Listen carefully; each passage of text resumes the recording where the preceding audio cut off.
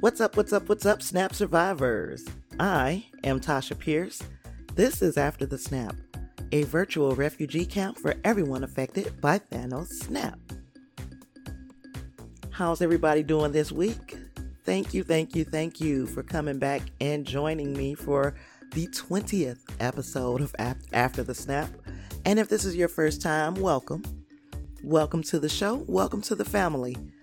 Today I got a big episode for you. We're going to be talking about Aquaman. We'll also retroactively talk a little bit about Bumblebee.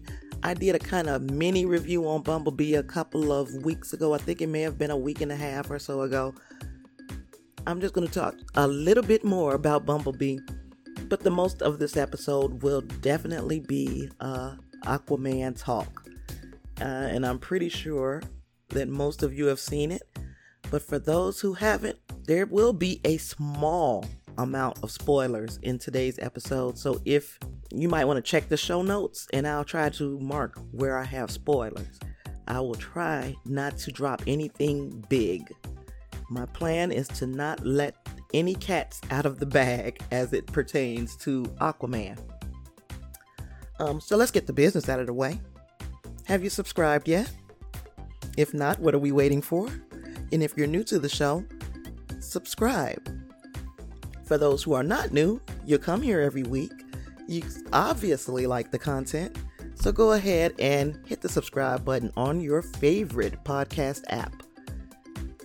Also, if you'd like to catch up with me, we're on Facebook at After the Snap. We also have a group called the Snap Survivors where it all goes down. On Twitter, I'm at SnapAfter. On Instagram, it's After the Snap 2018. And if you'd just like to send me an old-fashioned email, that's afterthesnap@gmail.com. You know, send me your questions, comments, concerns, show ideas. Anything that you'd like to talk about, go ahead and send it to me. Make this an interactive show where I am including you as part of the finished product. We also have just gotten a voicemail so that you can leave voicemails if you'd like. And that phone number for that is 832-426-3835. 832-426-3835. So I'll be waiting for your voicemails as well. And those also may be included on future episodes. If you'd like to financially assist After the Snap, send me to the movies a few times, or assist with curtailing the production cost, or helping to upgrade the equipment, there's a way to do that. You can go to patreon.com/afterthesnap, where you will be able to join one of the tiers. The tiers start at $1 a month, and they go all the way up to $20 a month.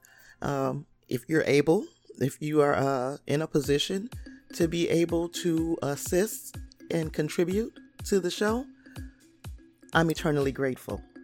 Also, if you would just like a one-time donation and don't want to commit to a month-to-month donation, you can do that at paypal.me/afterthesnap. So, all business aside, we're going to jump into our Aquaman review. So we talked about how this was a very big week for big blockbuster Christmas opening movies, right? And so we have Holmes and Watson was one, Bumblebee, Aquaman, Mary Poppins, and then the second week of Into the Spider-Verse. And the big winner this week, it should come as no surprise, it was Aquaman here in the US.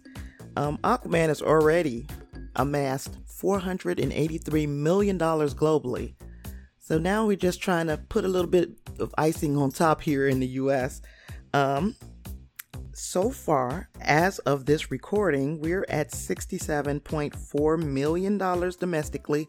So this is the kind of win that DC needed.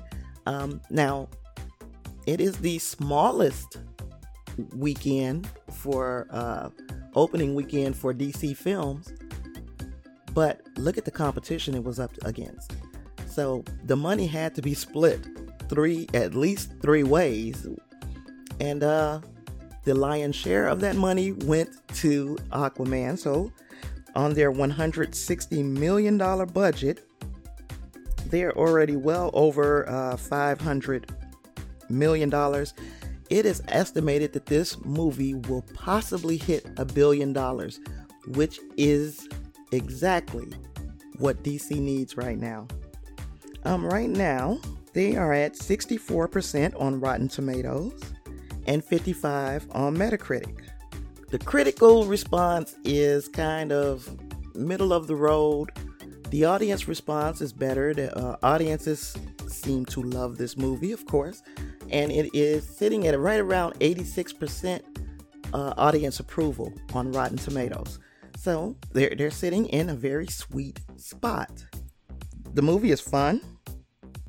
When you think of Batman versus Superman, it was like, everybody was thinking, well, why so serious? And then with Justice League, it was like, why so serious? Well, this movie doesn't want to be taken serious. It wants to be fun. It is, like I said, visually just a masterpiece. It cannot get any better at world building. I appreciate how James Wan's vision of what these 7 underwater kingdoms would look like and how he brought them to life. And each underwater kingdom has its own distinct look, and it seems like a whole different feel when you enter each one of those kingdoms. So kudos to James Wan for that. And again, I say audiences loved it. There were a lot of fun scenes in the movie. The action sequences are great. The CGI was good, but it was so much of it, if that makes any sense. So that is one of the things that was kind of distracting for me. At some points in the movie, you were overwhelmed by the amount of CGI. Okay, so I've given you factually. Right now you're looking for my opinion. Now let's remember, I am but one person. So my opinion may possibly not be your opinion. And I guess you can tell by the way that I'm prefacing this that my opinion might not be popular. And in fact, so the audience approval was 86%, and I could fit in that 86%, but on the end of it, that I liked the movie. I didn't love the movie. I didn't hate the movie. I'm kind of like ambivalent, and I've got a few reasons why. And this is where we may start getting into spoiler territory. Again, I'm not going to drop any whoppers. I'm not going to tell the end of the story. I'm not going to frame by frame any sequence, but I could drop a spoiler. So be aware of that. Some scenes in this movie are fine if you just don't think. And I cannot not think. So some of the things that were problematic for me, and this is just me again. And remember, this is like, I was supposed to watch this movie twice. So the other day was supposed to have been my second time seeing the movie, which that's usually the time that I'm like critiquing and trying to figure out where I'm going to put this movie what box am I going to put it in? What label am I going to put on it? And even though a lot of people don't like boxes or labels, that's me organizing my thoughts. This turned out to be my first time watching it instead of my second. And usually, like I say, I don't go in critiquing the first time. I'm just watching it for enjoyment. But because I was watching it and keeping in mind that I'm going to review it, I watched it with a more critical eye. And I want to know, how is Arthur as powerful as a full-blooded Atlantean, even though he is not full-blooded? In fact, he has a power that the other Atlanteans don't have. So I can understand, some power skipping a generation or that sort of thing, but how is he as powerful as a full-blooded Atlantean when he's half human? And when you think about it, in DC's universe, even Superboy is not as powerful as Superman, and he was created, he's a clone of Superman and Lex Luthor. So he's half human, half Kryptonian, and he does not have the same level of power that Superman has.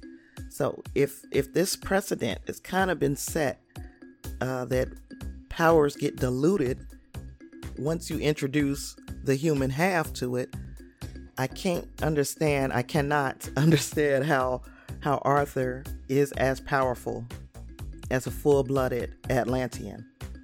And then, there was another part where, how the fuck was Manta what was he supposed to do with Atlantean money? Like, he got paid by the Atlanteans. Where is he going to cash that money in? What? This is a kingdom that the land dwellers believe is fictional. They believe it's a myth. So if I come to your place with some money from the Bikini Bottom, and everybody's like, "Oh, Bikini Bottom's a cartoon. What can we do with this money?" And I'm like, "It's real." So what was he supposed to do with this money? And again, like I say, I think too much. I was supposed to be enjoying this movie. I've got more. And there's some that is very spoilery, and I'm not even going to say. But how can I be mad at Orm when he's right? So this puts us in a Killmonger kind of position where, and also a Thanos kind of position when you really look at it, is your methods might be fucked up, but your ideology is correct. If I come to your house and got to leaving trash all over the place and parking tanks all on your front lawn, you'd be ready to fight me too. So I can understand why Orm wants to get at us on the land, because we do fuck up, so I can't be mad at him. And I guess that makes him a good villain, because in a way they tried to portray him as evil and mean and bad, but in a way he's sympathetic. We destroying his home. We got, we can't keep fucking up the oceans and lakes and rivers and expect the oceans and lakes and rivers to keep taking care of us. But that's a whole different rant, right? Okay, so this movie occurs after Justice League, yet not one of the other superheroes comes to poke their nose in Arthur's family business to see if he needs help. And when does that happen? What universe does that happen in? Somebody always comes and is like, "What fuck? We got warships and shit. The sea is waging war up against the land. That's got to be your folks. Arthur, what's the business? Do I need to come and help you?" That's at the absolute least, you would have expected Batman, because he knew exactly where to find them. Okay, and one thing that was really, really, really bothering me is, how the fuck did they get out of the desert? So we saw them go to the desert. go to was it the Hidden Kingdom or whatever it was called, and they did what they had to do there, and okay, they come back on. How did they get to Sicily? How long did it take to get to Sicily? Like, these are questions that I need answered. We can't just pretend like this stuff didn't happen. So, again, these are my issues. I may be overthinking things because, like I said at the beginning, I believe that the key to really enjoying this movie is to shut your brain off at the door and just go in the door thinking, I'm coming in here and I'm going to enjoy this movie. If you go into the movie thinking, I'm going to go in here and review this movie, everything becomes far more critical and it becomes a whole lot less fun. Some of the dialogue sounds like, I'm saying this because they told me to say it. Not like they're trying to convince us that these things are really happening. It's like, that's what the script said to say, so I'm going to say it. And then it's funny that we watched Thor. And then when you take Thor, for example, that scene that I played a clip of, and if you didn't hear that one, you can stop, listen to last week's episode. It's Thursday. And there was a scene in Thor, the original Thor, where Anthony Hopkins and Chris Hemsworth were improvising. They were just going off script, going off of each other, feeding off of each other's energy. And I don't get that. Not saying that they have to be who gonna be Anthony Hopkins. There's nobody else gonna be Anthony Hopkins. But I did want to see a little more feeling, I guess, in some of the scenes. Arthur and Mira's relationship just came out of nowhere. So it's like 1 minute they are bickering and fighting, and then they start playing this romantic comedy music, and then all of a sudden they're in love. And I just don't think they earned that.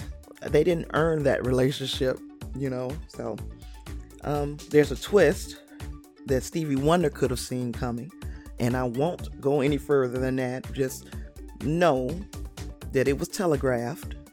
Anybody who didn't see that coming really and truly turned their brain off at the door. I saw it coming from the minute I heard where this person was, and I'm gonna leave it like that. We'll come back to it in a week or two. And then, do we now know Aquaman? Do we know Arthur? His personality, what makes him tick? And I think that we should have put more energy into rounding out that character than before they rounded out the kingdoms. So the kingdoms were well rounded. We got a good visual effect of each kingdom being different, each personality of each leader being different. But we didn't learn a lot about Aquaman. In fact, I'm gonna drop a clip in here. I think we learned more about Aquaman here. The Unity brings all three boxes together in perfect sync. Its power builds until it can't be contained. But if I can cause a delay between each box, even for a nanosecond, its energy will cascade, form a loop, and feed on each other. And that's it? We just pull them apart? No fuss, no muss? Separating the boxes is still going to cause a massive surge. I'll have to be there, but you guys should think about getting clear. We're with you till it's done. Honestly, I think we're all going to be dead way before that. And you know what? I don't mind. It's an honorable end. But we got to shut Steppenwolf down. Superman's a no-show. You got no powers, no offense. This guy might be working for the enemy, we don't know. You're tripping over your feet and mine. Oof. You're gorgeous and fierce and strong and I know we went to war with the Amazons, but that was before my time. Hey, you know what? I don't want to die. I'm young. There's shit that I want to do. I just feel like I never really embraced the sea or the land. I've been a loner my whole life, but being part of something bigger like this, I'm scared because I'm meant to.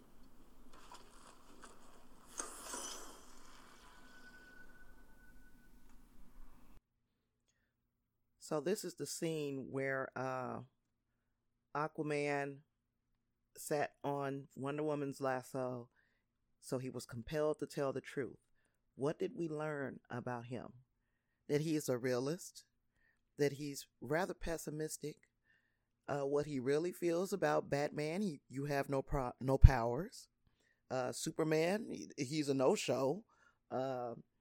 Cyborg, he feels like Cyborg could be playing both sides, could be working for the enemy. He feels like the Flash is clumsy. He's afraid to die, but it would be an honorable end. He neither accepted or felt accepted by the land or the sea. Yeah, he definitely is demonstrating that he has trust issues. Again, he doesn't know where he fits with this group, but he wants to be part of something bigger, which means he led a very lonely life. He's giving us all of that. I think we learned more about him here in that clip than we did in this movie. And if you'd like for me to go a little further into that, send me an email, comments on Facebook, Twitter, Instagram. Get at me, because I will be glad to explain what I mean by that. And it's just one of the things that was just eating me alive is like these slow-mo, over-the-shoulder glances that Jason Momoa was giving us. So it was just too much for me. And the reason why it was too much is because they didn't just do it once, they did it several times. So yes, Jason Momoa is sexy. He is sexy, but I don't want you to force me to acknowledge his sexiness. Let's go back to Thor. There's a scene in Thor when Chris Hemsworth was just getting to Jane Foster's house, and she gave him some clothes that belonged to her ex-boyfriend. So at this point, we've got a shirtless Chris Hemsworth. Those pants, I don't know if anybody else remembers, but they were hanging just low enough where you could just see the cut of his body.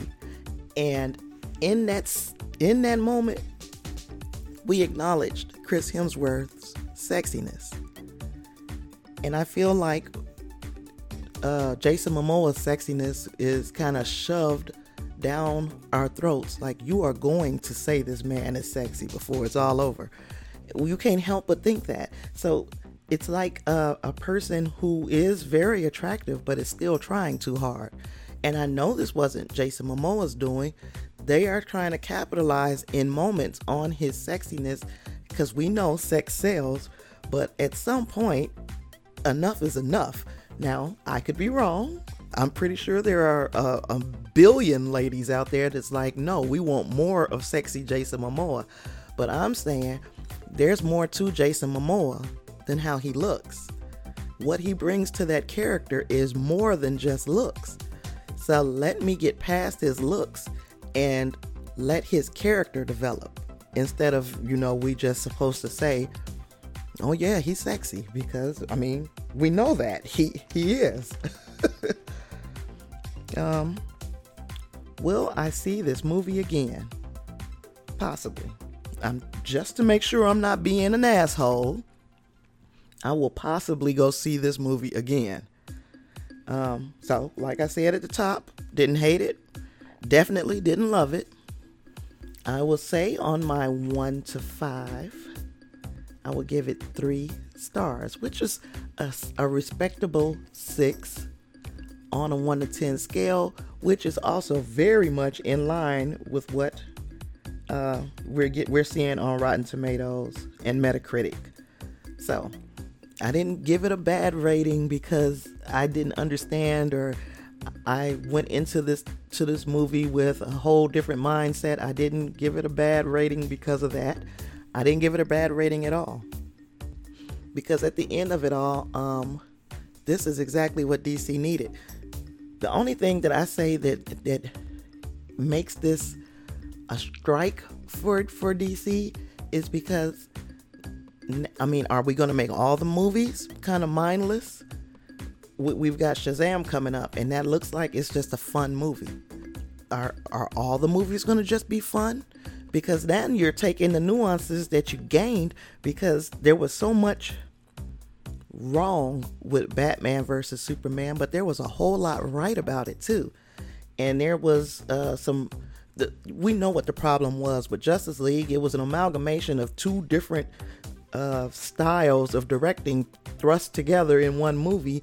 And what do you expect? You know, it's like the movie is shot in one tone, and then these retakes are shot in a whole different tone. And to be quite honest, it was like a seesaw. It was like watching a gang of different movies. And back to Aquaman really quick. That was another thing that I kind of taken issue with, is that I felt like we were watching at least two different Aquaman movies. Meaning, let's say the Nicole Kidman and his dad, how they met at the beginning of the movie, all of that could have been part of Justice League, because we just got kind of thrown into Arthur. We didn't get to know him. That could have been him telling that story to Bruce Wayne could have been part of Justice League.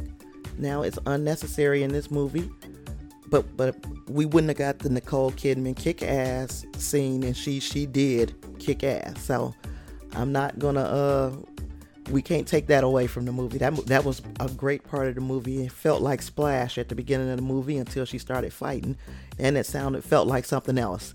But then we have his interaction, or his meeting with Black Manta and the pirates. And in that portion of the movie, and anything that Black Manta was in after that could have been saved for the sequel. Because we didn't get, now we know that we're getting a sequel, but we got a little bit of Black Manta, and I think we should have either gotten Black Manta or Orm, not both of them. Just me. And you don't have to agree with that.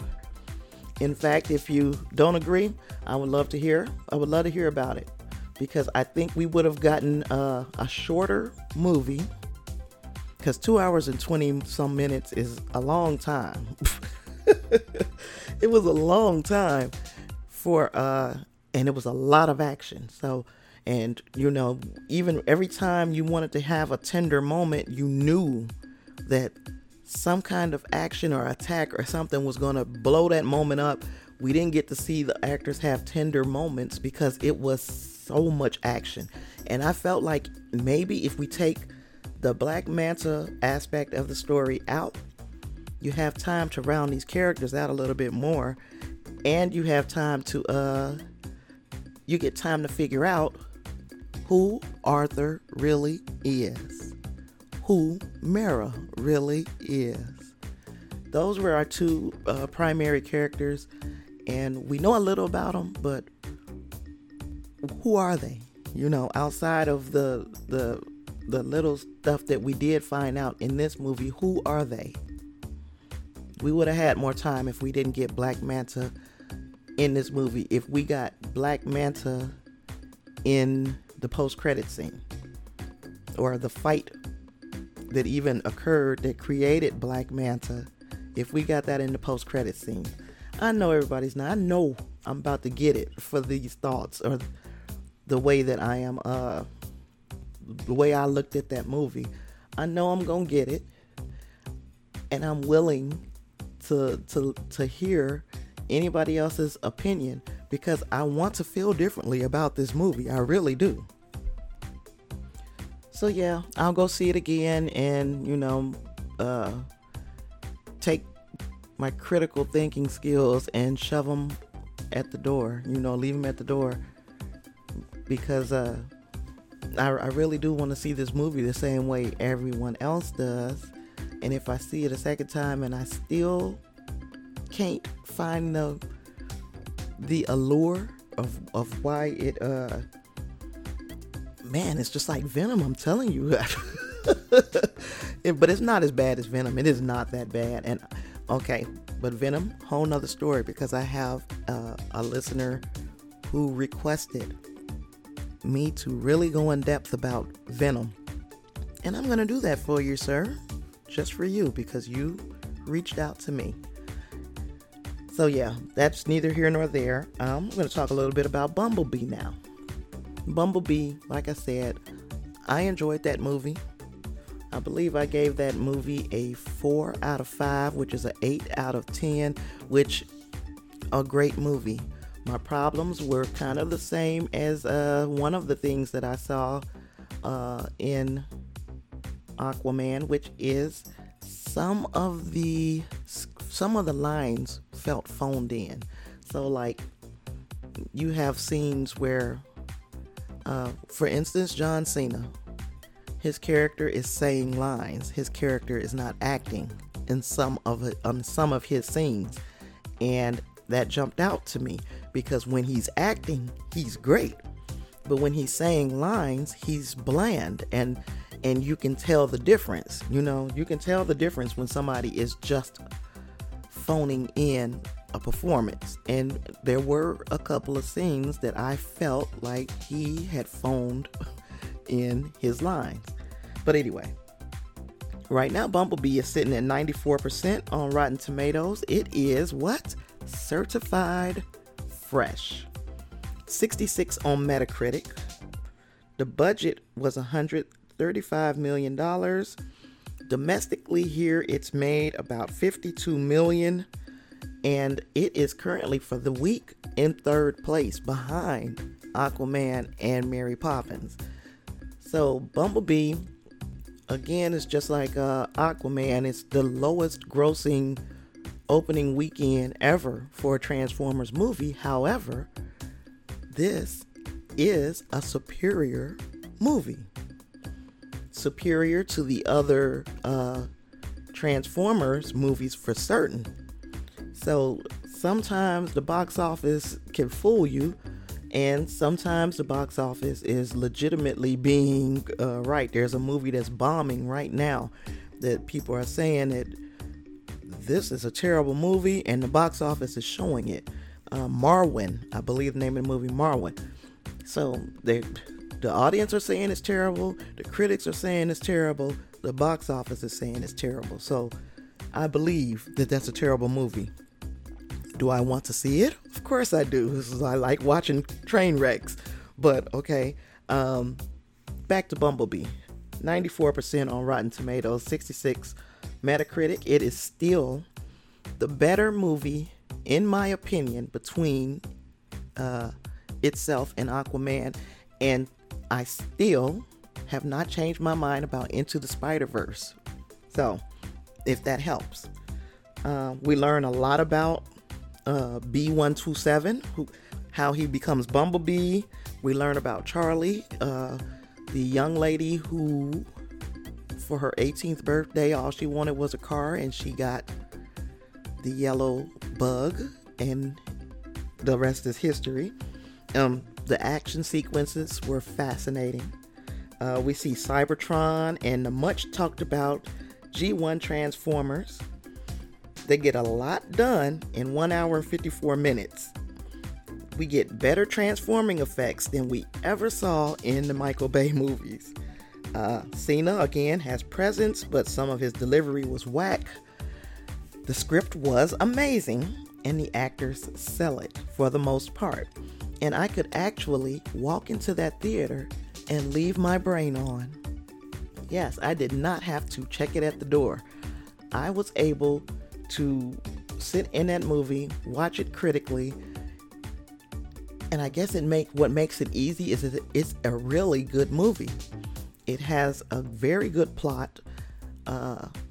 It moves along at a pace that is not overwhelming. There's not so much going on that there's confusion going on the screen. You truly understand what makes Bumblebee tick, what makes Charlie tick. And to me, exposition. I enjoyed getting all sides of these characters. And yeah, it was a very fun, good movie. And even if you didn't go see it first weekend, I encourage you to see Bumblebee. It is definitely worth the price of a ticket. Go see Bumblebee. It's a fun movie. And again, can't shit on DC, because this is the win they needed. They needed the positive word of mouth that Aquaman is giving them right now, because now they could take a deep breath and move on with their extended universe. And hopefully, we get different kinds of movies from that.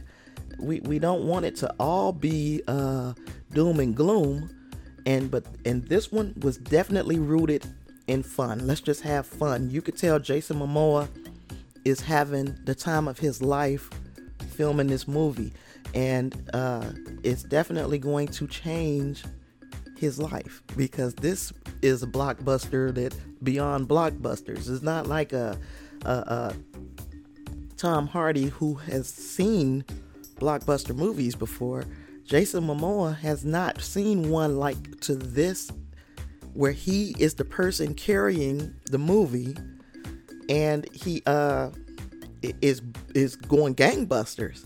So congratulations to DC and Jason Momoa for this achievement, because this is going to be used, and James Wan for creating just a stunning visual masterpiece. Again, I have to just keep calling it that, because it was visually great. Action was great, and if you just all you want is action and great CGI, Aquaman is it. If you want action and great CGI, you can also watch Bumblebee. If you want action and great CGI, you can also watch Into the Spider-Verse. I'm telling you, boy, I can't wait to do this year in review episode for New Year's, because it is so much to talk about and so much to just be excited about, because of where sci-fi, action, fantasy, however you want to classify these movies, this has been a just stupendous year for those types of movies. And man, I hope I'm around next year to continue to talk about the strides that have been made in movie making, and the effects, the special effects, how the actors continue to step up to the plate. The roles get bigger, the stakes get bigger. You know where I'm going. I'm going to Endgame, but I'm going to leave Endgame out of it for today. I'm going to leave Endgame out of it. I'm not going to talk about that, I don't think. Can't promise you the next episode I won't, though. What I am going to talk about is some X-Men stuff, because my rumor, theory, whatever piece of news for today is concerning them. And of course, we will definitely have the Dark Phoenix, which will be the last X-Men movie that is not part of the MCU. But anything after that will definitely be MCU. And we know that we lost Wolverine. His last stand was in Logan, and that was Hugh Jackman. And even though Ryan Reynolds, who plays Deadpool, is still trying to coax him out of retirement, Hugh Jackman is saying that he's kind of done with the role. He's played it for over a decade, and he would like to just move on with his acting career. And we wish Hugh Jackman the best, because he gave us Wolverine for all those years. And you can't possibly tell me that you don't think that he might be in the same situation as Robert Downey Jr. with Iron Man, where nobody else is playing that role. Nobody else is getting away with being the Wolverine. Except for maybe Keanu Reeves. because Keanu Reeves has voiced his interest in playing Wolverine. Now, Keanu Reeves is 53 years old, but Keanu Reeves still looks good, you know, and he's proven that he still has it with the John Wick films. So he is proving that he still can give you action whenever you want it. You know, he can bring it. But by him being 53, how long could he play the role? One thing about Marvel, especially with iconic characters such as Wolverine, they kind of want their people to grow into that over time. So yeah, we are seeing an older Tony Stark now, but you know, 10 years ago when he started the character, he was younger, and we've watched evolution from Tony Stark, and now he's in his I believe he's in his early 50s, might be around the same age as Keanu Reeves. He is, you know, nearing the end, or nearing the point where it's time to hang up the armor, and we've talked about that, how sad a day that's going to be, but you know, age catches up to everybody. Either you're gonna get older, you're gonna die. And he's just getting older, you know. And same with the Chris Hemsworth, Chris Evans. They were very young. Not saying that they're old now. And matter of fact, they are far younger than what Robert Downey Jr. is. So they have a little more time where they could grow a little older in their roles if they had to, depending on the direction that the MCU is taking after Endgame. But would the diehards accept Keanu Reeves as Wolverine? Because like I said, we've got these some big shoes to fill with Hugh Jackman. So would the diehards, and as much as I love superhero movies, superheroes, sci-fi, all of that, as much as I love all of that, I can't say I'm a diehard where, it's not going by the comic book. Damn the comic book. Everybody has creative liberties, especially if your studio and your comic books go hand in hand. You can rewrite this crap anytime you want to. So DC has the right to change Aquaman's origin, and the MCU has the right to reboot characters. So, you know, if you feel that way, if you're one of those people, I call you Hydra agents. You're just looking for some shit. And I might be a Hydra agent for my review for Aquaman today, but I might have to call myself what, Cadmus? Might be a Cadmus agent. But again, I wouldn't mind seeing it. I wouldn't mind seeing Keanu Reeves, at least screen test for Wolverine. I want to see what he thinks he can bring to the role.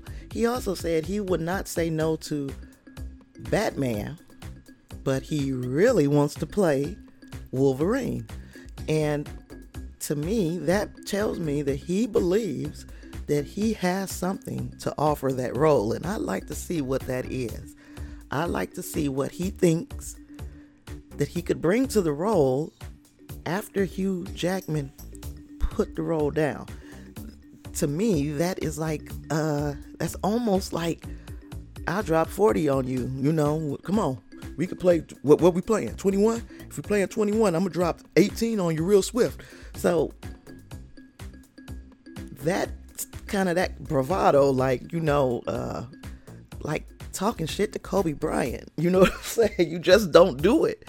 So, I want to see what he brings to, what he would bring to the role, and let me know what you think. Yeah, I've run out of things to talk about for this episode, but you guys are gonna get a really, speaking of fun and mindless, when you tune into the Christmas episode, check your brain at the door. I'm telling you this ahead of time. It's fun. It is not a serious episode. I guess I am a kind of serious person. That's me. I'm a flipping Capricorn, so there's that. And yeah, I think that serious side of me might be a little bit much, but I do like to have fun. And the Christmas episode is just meant to be fun. So if you like fun, tune in for the Christmas episode. I think we will have a little bit of it. Other than that, I'm going to give you the Skype number again. This is the number for voicemails. It's 832-426-3835. If y'all, this is the time to do it. Y'all can tear me up on voicemail. I'm going to share it.